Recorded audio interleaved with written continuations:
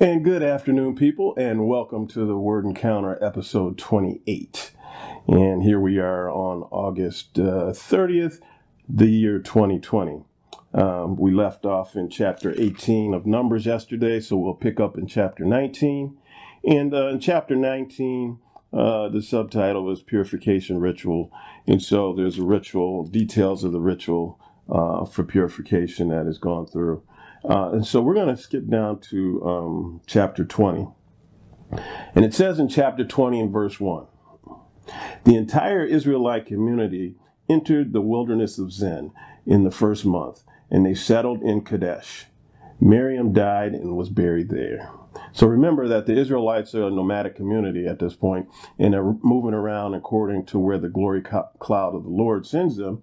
And so as they moved to another place in the vicinity, Miriam died. In verse 2, there was no water for the community, so they assembled against Moses and Aaron. The people quarreled with Moses and said, if only we had perished when our brothers perished before the Lord. Recall that the Lord had, because of the uprising, if you will, of the Levites against Moses and Aaron's authority, the Lord had wiped them out. And so the people were saying, if you're going to kill us, why didn't you just kill us then? Essentially. And so they're grumbling to Moses again. In verse 7, the Lord spoke to Moses, take the staff and assemble the community. You and your brother Aaron are to speak to the rock. You and your brother Aaron are to speak to the rock while they watch, and it will yield its water. So, in the name of the Lord God of Israel, water come out of this rock, whatever. So they're to speak to the rock, and so that water will come out of the rock. In verse 10, Moses and Aaron summoned the assembly in front of the rock, and Moses said to them, listen, you rebels, must we bring water out of this rock for you? Then Moses raised his hand and struck the rock twice with his staff, so that abundant water gushed out, and the community and their livestock drank. And so we see a couple things here.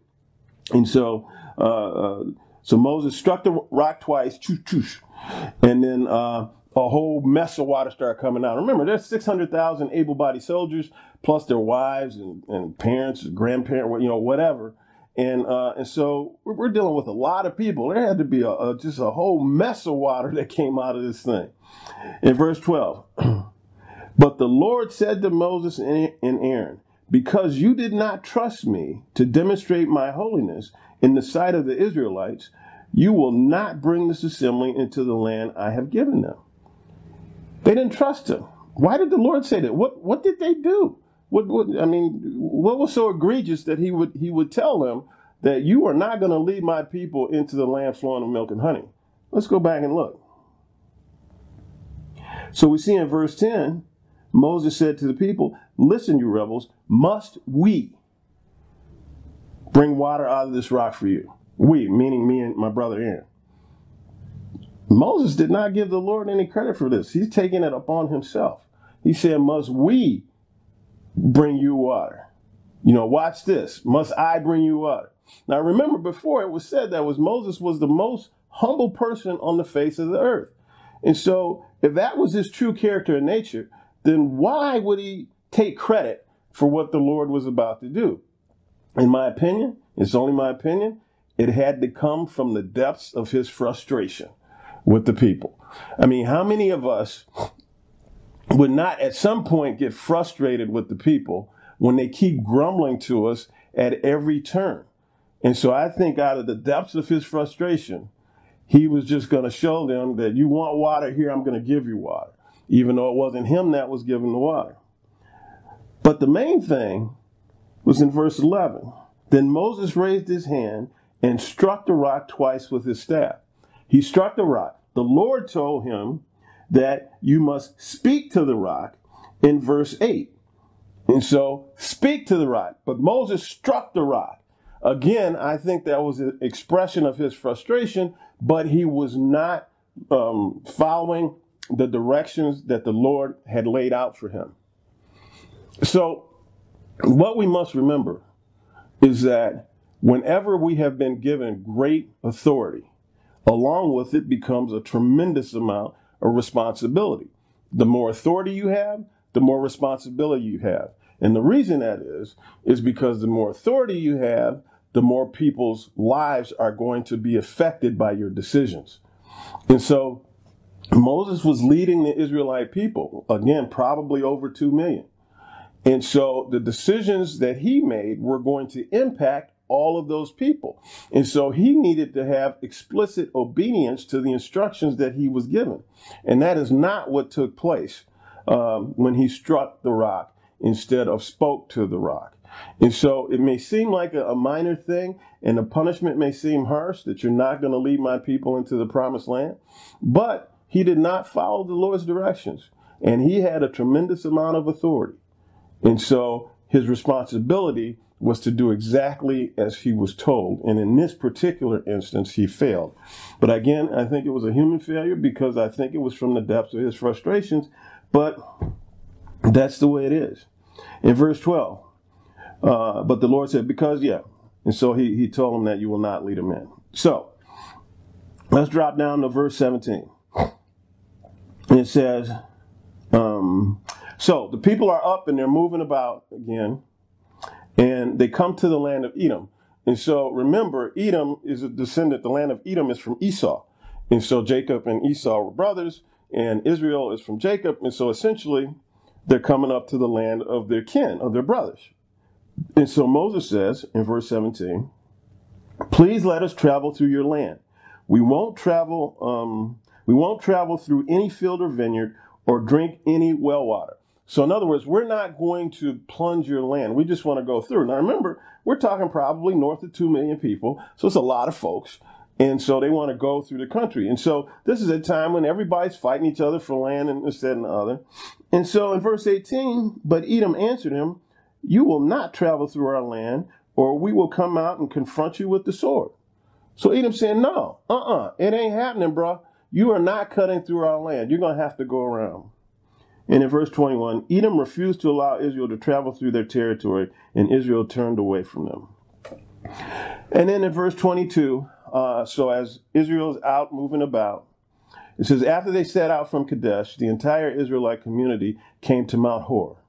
In verse 23, the Lord said to Moses and Aaron at Mount Hor, on the border of the land of Edom, because again, they're going around Edom, Aaron will be gathered to his people. He will not enter the land I have given to the Israelites, because you both rebelled against my command at the waters of Meribah.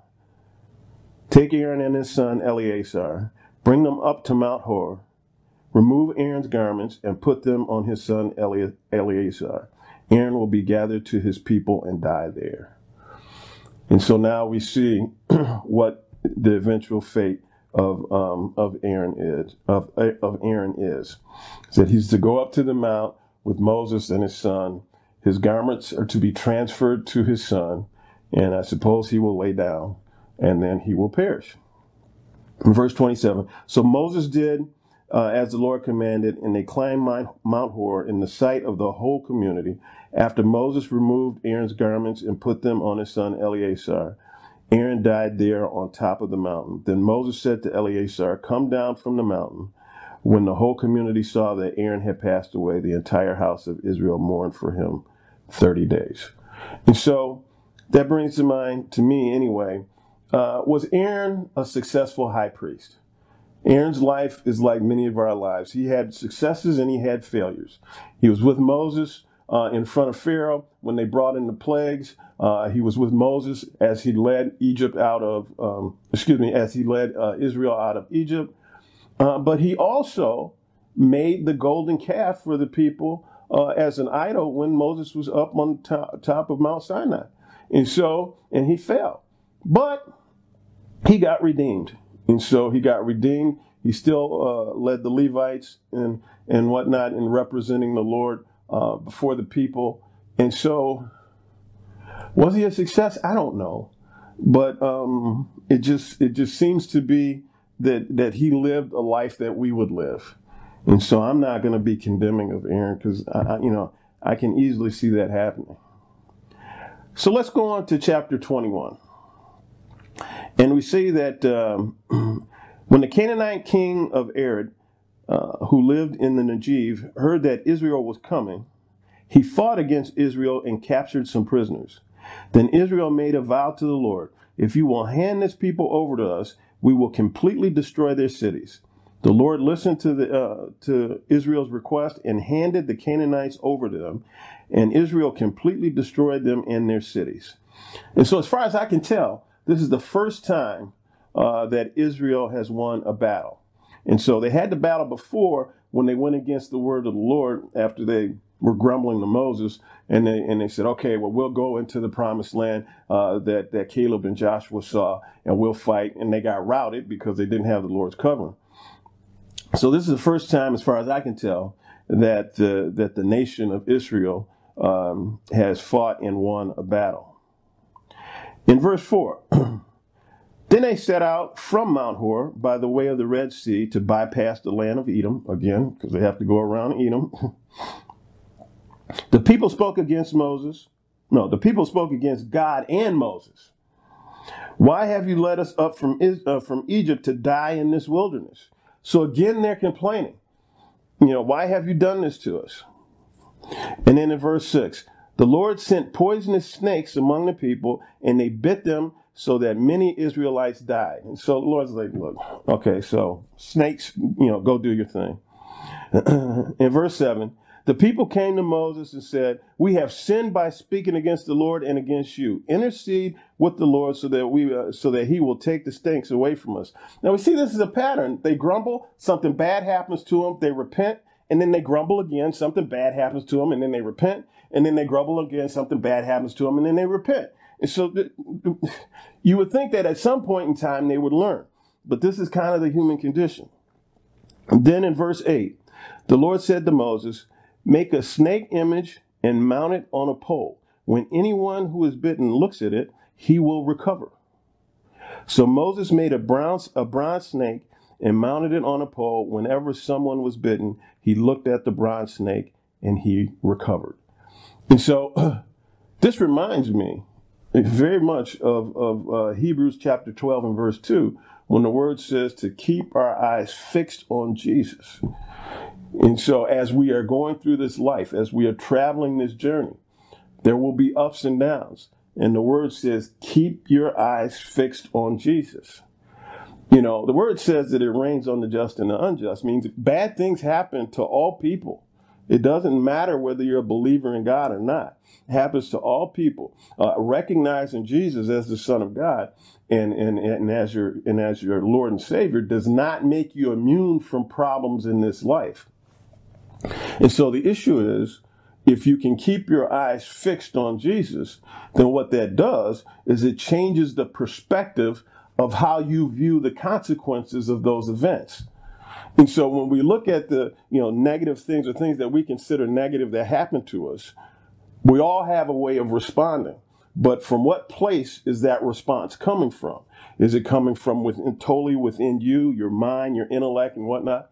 Or is it coming from a position from up on high, from the Lord's position, so that you can see this thing from a bigger perspective, and not get caught up in the micro analysis of the problems and the consequences of those problems. And so when you can keep your eyes fixed on Jesus, then you can keep everything in the proper perspective and then respond accordingly. And so it's very important that we have this perspective, and it's a perspective that I'll admit is not easy to always accomplish. I fall to it all the time. And you have to gather yourself, and it has to be a conscious decision to keep your eyes fixed on Jesus so that you can keep your issues and problems and all that stuff into perspective. And so that reminds me of that. And so we move on, and we see that that again, Israel is coming to another land and to confront the Amorites, and so the Amorites don't want them to travel through their land. They make the same plea: we won't drink your water, we won't do anything, just let us go through. The king of the Amorites says, no, you can't do it. And so Israel routed them, and they fought against Israel. Israel struck him with the sword and took possession of his land. And we'll see this play out over and over again. With that, we will see you tomorrow. Bye-bye.